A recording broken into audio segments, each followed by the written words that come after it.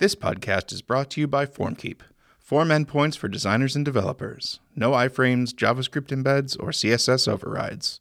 Try out our sandbox mode before you buy at formkeep.com. Giant robots smashing into other giant robots. Hello, everybody, and welcome to the Giant Robots Smashing into Other Giant Robots podcast. I'm Ben Orenstein, and I'm here today with Lincoln Murphy. Hey, Lincoln. Hey, what's going on? So I was wondering if you could maybe just start by telling us how you describe what you do.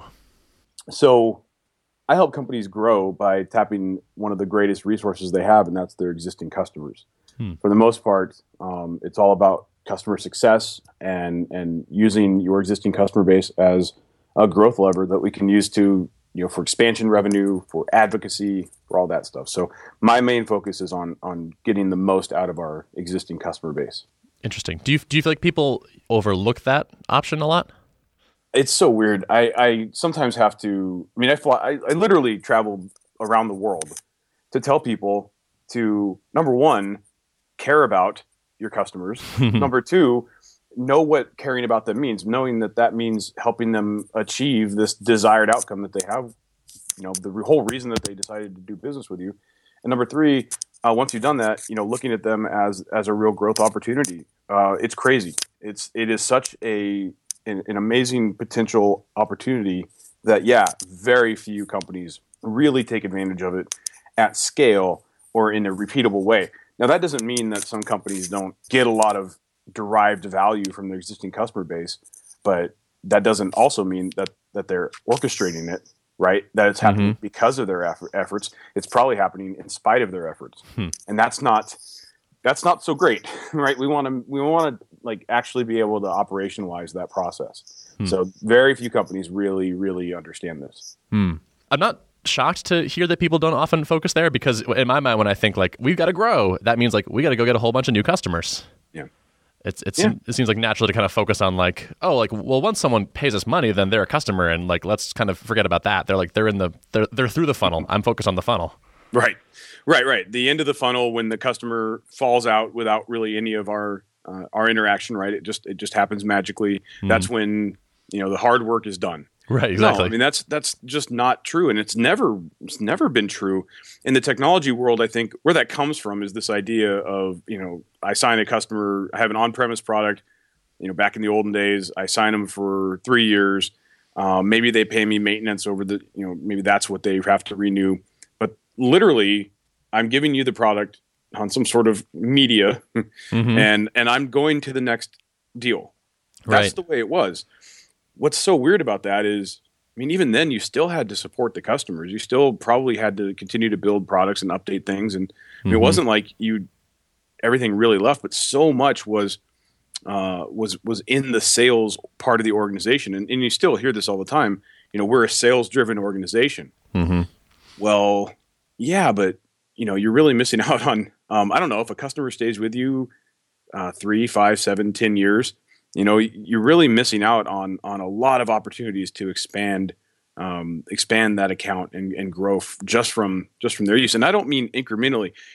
It's so easy when we don't think of it the right way to just say, okay, hey, how could I add another seat or two to this deal?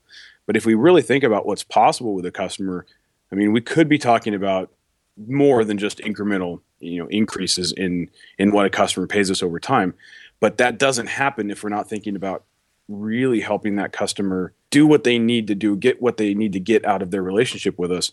It is just a new way of thinking about stuff. And it is something I have to continually take a step back. And I'm like, why is this new? But I think it's just a holdover from the old days of enterprise software. For most of us in the tech world, that's kind of where that comes from. Yeah. For me, I just feel like mentally you breathe a sigh of relief. Like, we got the customer. Okay, cool. Now everything's good. And hey, that's cool. Celebrate the win. Right. Yeah. Be good with it. But just know that now either the hard work begins. That's one way of looking at it. Or if you built a great product and a great experience, that's not hard work.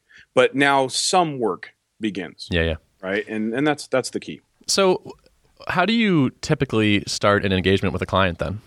Specifically, do they tend to come to you and say, hey, we have this idea, how do we do it? Or is it more general? They're like, we just want to get bigger. How do we do that? Yeah, well, it kind of runs the gamut. few years ago, the main catalyst was churn. Mm-hmm. Right? So we're losing more customers than we're bringing in, or we're losing too many customers. Mm-hmm. I don't want to say churn's not an issue anymore, but definitely companies realized that was going to be a problem for them, and took the steps to mitigate churn. And so now it really comes from a few different angles. It can either be we do need to grow from our existing customer base, especially right now out in Silicon Valley. The concerns are around some sort of economic downturn, slowdown. Mm-hmm. If you have investors, those investors in your board of directors are probably trying to get you to be a little bit smarter about how you grow. And there's all those. It's 7 times cheaper to sell to an existing customer, or whatever that is. Mm-hmm. But whether that's accurate or not, the reality is it is a heck of a lot easier to sell to people that you already have a relationship with, right? It's not that it's easy to just extract more revenue from your customers, but it's certainly easier to do that when you already have that relationship, if you have the right things to sell. So I think that there's just, right now we do need to expand. A lot of people are just seeing that customer success is kind of cool. It's this thing that we need in our business. Unfortunately, a lot of companies that I talk to, they still see it as like an add-on to their business, just another way of doing support, or something like that. Right. And that's not what it is. At least my point of view is that customer success it's a holistic approach to like ensuring that your customers achieve their desired outcome through all of their interactions with your company. Yeah, we're seeing a lot of different angles, and then even then there, companies are coming to me at various stages of implementing this. So we're in a pretty interesting time right now. Mm-hmm. Right, and that success is actually the whole point. Like that's why you're getting paid. That's why they are your customer. They had some sort of goal or mission or job in mind, and that's the real thing that they want to get done. They're not excited that they just signed up. They're excited for the eventuality that you're going to help them solve their problem.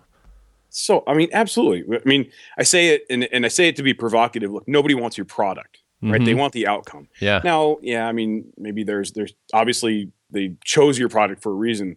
But really, I mean, you're right. They're not excited because they signed up for the product. Even if they say that to you, ultimately what they're excited about is the prospect of what your product and their relationship with your company as a whole is going to deliver for them. Mm-hmm. And so it is about making sure that we recognize that the catalyst for them becoming excited about your product and ultimately signing up, that doesn't change. It doesn't go away once they sign up. In fact, it gets stronger. Right? And so if you drop that ball and you don't recognize that that's going to get stronger once they buy, and you don't really like lay out this path that's going to help them visualize in those early days, at the very least visualize how they're going to get there, that can be a rough time for a customer. They're excited, you disappeared. Now what's going on? And I see this all the time when I review customer churn reasons. And customers will often cite things that happen in the very early stages of their relationship. Might be onboarding, might be things that happen in the sales cycle. A lot of times it comes down to mismanagement of expectations. So be careful. So I'd like to get a little more tactical for a second, if we can. Do you have levers that you like to typically go after? Like, what is the 80-20 in terms of focusing on customer success or getting growth out of that? Probably first and foremost, I start with really taking a step back and saying, so I've said this term a million times, even just a few minutes into this, but what is their desired outcome, right? So what is the required outcome that they have to achieve? Now there's something there because it's, maybe you've heard the job to be done, right? Or whatever, the thing that our product has to do. But, and I think this takes that concept a little bit further. Then there's the appropriate experience. Like, how do we give them that required outcome? What do they really need? We have to understand that. We have to know what that is, because that is success to people. That is success to your customer. This desired outcome. It's both the thing they have to do, and it's how they do it. And if we don't know what that is, we honestly can't really come up with a plan to make them successful. And here's why. And I use this analogy all the time. And we'll get tactical, but I think this is really critical to understand. I fly a lot, and I'm in the air for 2 or 3 hours at a time. For me, that has to be useful time. I can't be down, or I would never get any work done. So I fly Virgin America or American Airlines or something where I can be guaranteed my seat. I can sit in a good place where I'll have room to work. There's probably Wi-Fi, etc. Okay. I could also fly Southwest, and sometimes I I have to because there's no other option, but I try not to. And I will get off the plane on the other end, having not been able to work because there was no room, or if there was room, there was no Wi-Fi. I will get off the plane at the other end, and I know that they achieved my required outcome because I'm alive. Right? My required outcome is get me there alive and get me there quick.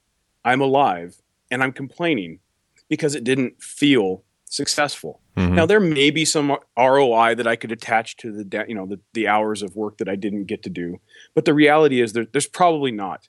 It just ultimately doesn't feel right. It wasn't appropriate for me. The appropriate experience for me is something that Virgin America or American Airlines delivers.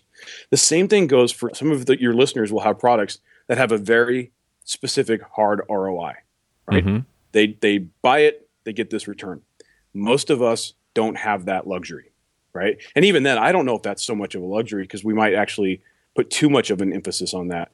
There are things that are appropriate to your customer that may be a feeling. And we have to really understand that. We have to know what's going on with our customers so that we can build an engagement model around that. So back to tactics, I first want to figure that out. And most of the time, in my experience, the companies that I've worked with know what that is. It's just that they've never really taken the time to figure that out. Or if they did, it's been a long time. Like they did that in the early days when it was easier and they were building their MVP or something like that, right? Real simple product. Now we've gone a little bit further down the road. We have more features. Now that's what we focus on. We focus on the features and functionality rather than what it is our customers are trying to achieve. So we do that first and we go through that exercise, and then we can start to figure out, okay, here's the appropriate experience. And by the way, if you have multiple product lines, we might do this for each product. If you have multiple customer segments, like, the really, really distinct customer segments that would themselves have a different desired outcome, we're going to do it for each customer segment. So some of this isn't easy, and a lot of times I bring more work to my clients. Sure. And and I'm not telling your listeners that they're going to have less work here, but it's worth it because the desired outcome for a particular customer segment will be different than a different customer segment, and certainly will be different for a different customer segment with a different product. So there's no one-size-fits-all solution for your customers. Once we have that, now we can understand what has to go into giving them that appropriate experience.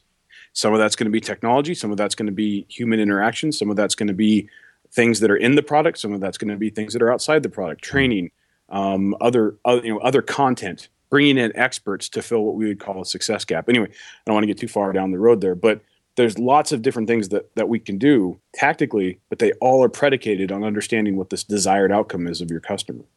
You wrote a little bit about an ideal customer framework, and I really like this. So on a recent episode, we talked about the value of choosing a niche, which is really about choosing a customer, really. And the thing I really liked is that, so you brought up a concern that I had, and you addressed it nicely, which is when you pick a niche, you are necessarily saying no to some people. Yes. And that causes a little bit of anxiety because you're like, well, clearly we want everyone that can pay us money to pay us money. But you, the way you framed it was to choose an ideal customer for a time frame. Yes. Which I really thought made a lot of sense. Like, this is our ideal customer for the next 3 to 6 months. And we're going to try this out and see if it works to focus on these people. And it's not like we're saying no forever to everyone else, but this is a time boxed kind of thing. Totally. And I think, so I use the term FOMO, the fear of missing out, right? Because I think whenever you talk about focusing on just one type of customer, it kind of freaks people out. It's like, whoa, wait a minute. You mean I just shrunk my total addressable market and all this other stuff? And It's like, no, it's exactly what you said. It's putting some bookends on it time-wise and saying, we're going to test this out. It's one of the only ways that I know of really to effectively test a customer type rather than just testing marketing tactics. Right. So here we're saying, I think this is going to be the customer that's ideal. And it's also saying not just this is the customer that's going to be ideal as a customer for us from the value they'll get, but it's also saying, look, right now, this is the type of customer that we're going to be able to deliver value to. An example that came up recently was the CEO of a very early stage startup, very early stage. They had a product that was made for, she said, for marketing agencies. And we're kind of going over what was going on. And she said, but we're missing a feature that allows marketing agencies to kind of get a roll-up view of all of their customers. or all of their clients. And, I thought that was kind of interesting. And I said, well, is that a critical piece? And she said, oh, definitely. So I kind of dug into that, like how critical, like, what do you mean by that? And she said, oh, basically, what we got to was basically this was not really usable by agencies in a meaningful way. And they could probably make it work, but it was not going to work for some and be a non-starter for others. So I said, well, look, the reality is right now, marketing agencies are not your ideal customer if you're missing this core piece of functionality for them. Now, how long until you're ready for it? She said it'd probably take 3 months, probably 6 months realistically. I said, okay. So in 6 months, they're your ideal customer.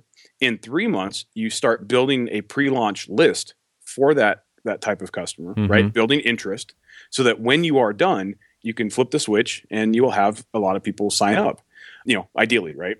Until then, for the next 3 months, who's your ideal customer given the ability that you have right now to serve? And she said, well, internal marketing departments. Okay, cool. So there you go. So it's also taking into consideration what your realistic abilities to help your customers are. So in that ideal customer profile framework, one of the inputs is success potential, right? We need to know, does this customer have success potential? If they don't, then they are not our ideal customer. And that includes, do we have the functionality that they need? Do we have the ability to support them in the way that they need to be supported? It's a pretty big deal. Awesome. So can I bring it to a selfish arena now for a minute and ask you some FormKeep specific questions? Totally. So how much background do you need before I start hitting you with questions? Like what kind of stuff do you want to dig into? Or like, I'll just kind of tell us about what the product is and what it does and who the customer is. Okay. So FormKeep is a product that lets you put a form on a static site. So customers are designers and developers. And so our largest customers tend to be agencies that are building lots of websites for clients. And every website basically needs at least one contact form for sales leads and things like that. Sure. And they don't want to write a backend for it. They don't want to have a server that they have to run that takes that data. So they send it to us, and then we use integrations and send it to maybe to their email, maybe to Salesforce, maybe to a Google Sheet. We can basically forward that data on to a whole bunch of places. We also have some individual developers and designers using us for things like smaller like freelancers might use this for single clients and things like that. And then a little bit of use on personal websites. So if I, Ben, am a freelancer and I want to have a sales form on my site, I might use this. But that's slightly less common. Gotcha. Okay. So we are in the midst of a couple things. One is changing our pricing. So pricing today is $9 per form per month. So I don't love this pricing because it basically penalizes our largest and potentially best customers, in my mind. There's no discount for having more forms. And so ideally, I would love tons of customers that have lots and lots of forms because they would get lots and lots of value and hopefully stick around and all that. And so charging per form, it doesn't really work for them. And so I'm moving to a tiered pricing model. So a certain number of forms for a certain number of dollars. Okay. So this has brought up a couple questions related to that. First is, what are your thoughts on having a very cheap or even possibly free low-level plan to get people in the door? So I think there's an argument to be made, which is maybe a developer will use this on a personal project at a very cheap price, and then recommend it for his at work and potentially spend a lot more money. But coming with the downside of potentially increased support burden. Some people will always choose the cheapest plan. Things like that. What are your thoughts around? Like I see us wanting to serve businesses. And I'm sort of toying with do I want to have a price point where we could also potentially be useful to consumers as well, who then might use us in a business sense? Right. So one thing that I do is I would have you go through this process of identifying a bad fit customer. So bad fit customer is, the opposite of a good fit. But it takes into consideration many of the same inputs that we would do when we're figuring out an ideal customer. And some of that is success potential, and some of that is our ability to support. So again, going back to fear of missing out, are we saying we want to make sure that we have a free plan for that independent developer who may, move this into, might be a foot in the door for a larger customer? Are we saying that because we believe that? Or are we saying that because we don't want to close that off and maybe miss out, even though our real audience really is the B2B space? So, I would go through that and just say, what are the characteristics of a customer that we really can't support right now? And if we say, we can, as long as the support burden falls into this level maybe we can spin up more community support. Maybe we can have more self-service training, whatever that looks like, and really reduce the support burden. Cool. So that's one thing. Just kind of lay that out there. The other thing is, certainly if you go with the free model, but even the low price model in this instance, I would want to make sure that there was a very clear way to orchestrate that growth that we're looking at. So if we're going to say that this thing we're doing is a foot in the door for a larger customer, how do we get there? Yeah. What does that look like? And if we don't have a clear picture of that, doesn't mean one doesn't exist. It just means it's not something we can really orchestrate. And so should we truly bank on that? Right. So I'd go back to the drawing board on that one. Right. Other than that, the only other thing around tiered pricing that I would say is just make sure that you kind of align your pricing with, if you can, if it's possible, and a lot of times it is, with the complexities of the customer. What I mean by that is ideally somebody that has 10 forms would come in and say, I'm going to choose the plan where I get 10 forms. Easy, done. But if I only have 3 forms, I'm probably going to choose the 5 or less plan or whatever, right?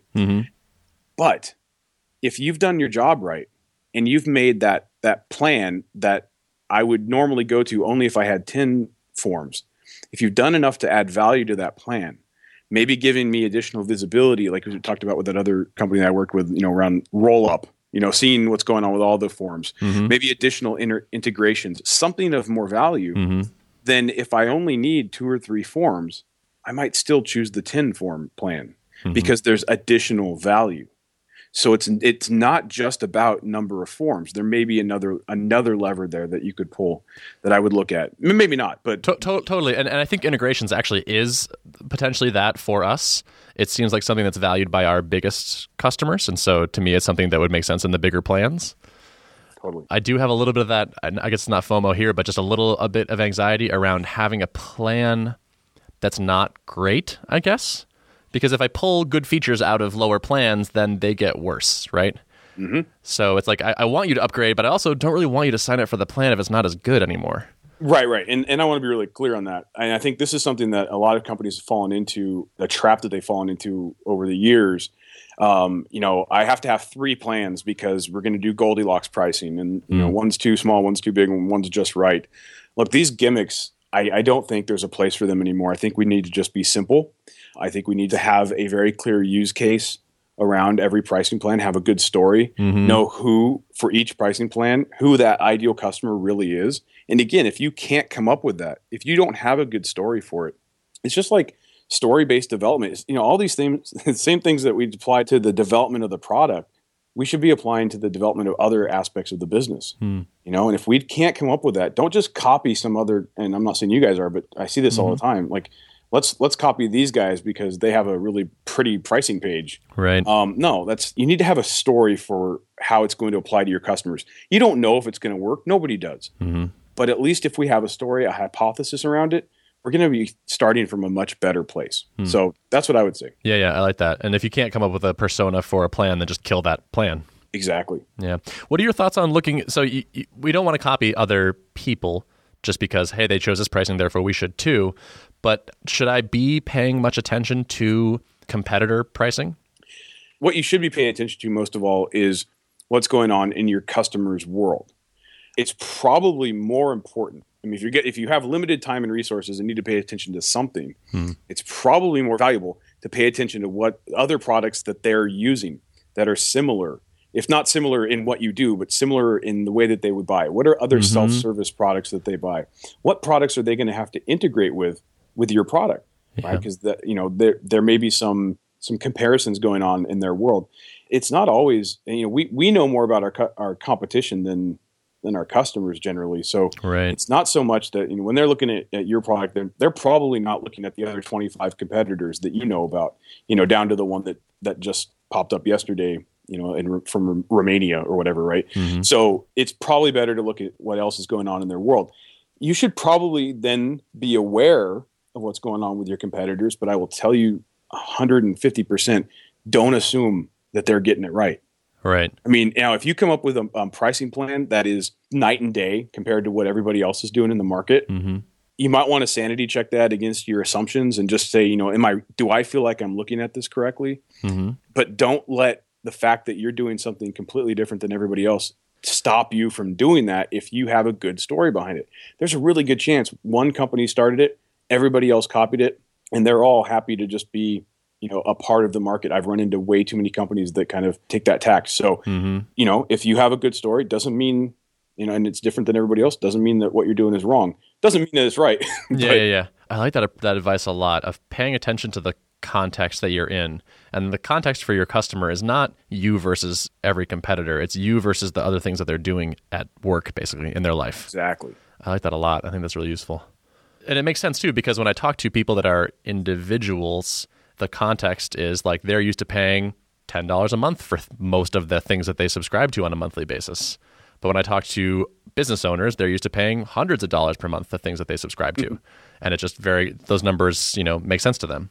Well, and that's why, you'll hear when people say, if you're going to sell to an enterprise and you come in at less than 5 figures, they'll just laugh at you. Right. It's not because of what your product is, it's because of their context. And also they know that they're very support heavy. they're going to need a lot of support. So you're going to have to pay a lot to actually do business with them. But that's a good point. Cool. I'm glad this came out. Yeah. One other thing that's coming out of this pricing is what to do with existing people that are on the old pricing plans. Do you have general thoughts on grandfathering policies? Yeah, generally what I would want to do is go ahead and grandfather the customers, assuming we're changing things in a way that would cause them to be negatively impacted. Okay. And there's no really clear way. If there's a clear path, then you just go ahead and take them and put them on a new plan, but maybe at the same price. At least they're on the same configuration plan. Then you could do that, and then as long as it's not going to negatively impact them now or we'll say in the foreseeable future, let's say the next 6 months, where people get kind of angry is where, right now it might be fine, but like next month their price goes up 3 times. Like that's not cool. But if it's 6 months out, most of the time people they're not thinking 6 months down the road. Now obviously a 3x increase, don't do that. But if we can get them on a plan that kind of keeps them at the same place, cool. But most of the time, that's not exactly how it works. So we just need to grandfather them. Now, that said, there's a couple things you have to do. If you're going to be making changes that have the perception of impacting them negatively, even if it's not going to, then you should communicate to them before you communicate publicly and let them know that this is happening and that they will not be impacted. In fact, if you send out an email at the very top in probably not red because that might be frightening, but in a nice bold font, say we're changing prices, but it doesn't affect you, or just let them know like no action is required. It's all good. You're fine. But let them know ahead of time, because if they find out publicly, that's when we've had pricing fiascos in the past because prices were changed, and even if the customers weren't going to be impacted, they found out and they felt like they were kind of betrayed. They're sort of, whether it should be this way or not, doesn't matter. Customers feel like they have some sort of special relationship with you. Maybe they should hear it from you first. So let them know first. This is going to happen.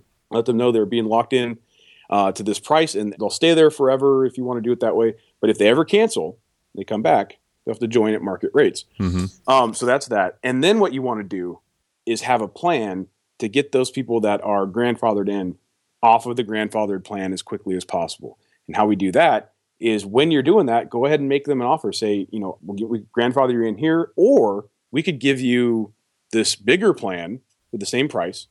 It's a great deal, and we'll give that to you for 6 months or a year at that price. But you have to take it in the next X number of days or before we go public with this or whatever. You'll get a lot of people making that switch. And then just continue to do that kind of thing. Continue to market to them. Eventually, we don't want a lot of grandfathered customers. It just becomes hard to manage. Yeah. But, it's kind of the reality of doing this kind of thing. Prices change, and we shouldn't be afraid of that. I think that's something that over the years I've definitely learned is, there's not a set it and forget it thing in pretty much any aspect of business, including pricing. But we do have to be cognizant of how we go about this so we don't alienate people. Awesome. That's great stuff. Thank you. Yeah. I think that's a great place to actually wrap it up, though. Okay. Do you have anything you want to plug? How can people hear more about you or tune into your writing or something like that? Sure. follow me on Twitter at Lincoln Murphy, and I write a ton about customer success and pricing at 16ventures.com. Awesome. Thanks very much for being on the show. I appreciate it. Oh, absolutely. Yeah. So today's show was produced and edited by Tom Obarski. If you'd like to access the show notes for this episode, you can go to giantrobots.fm/185. Thanks for listening.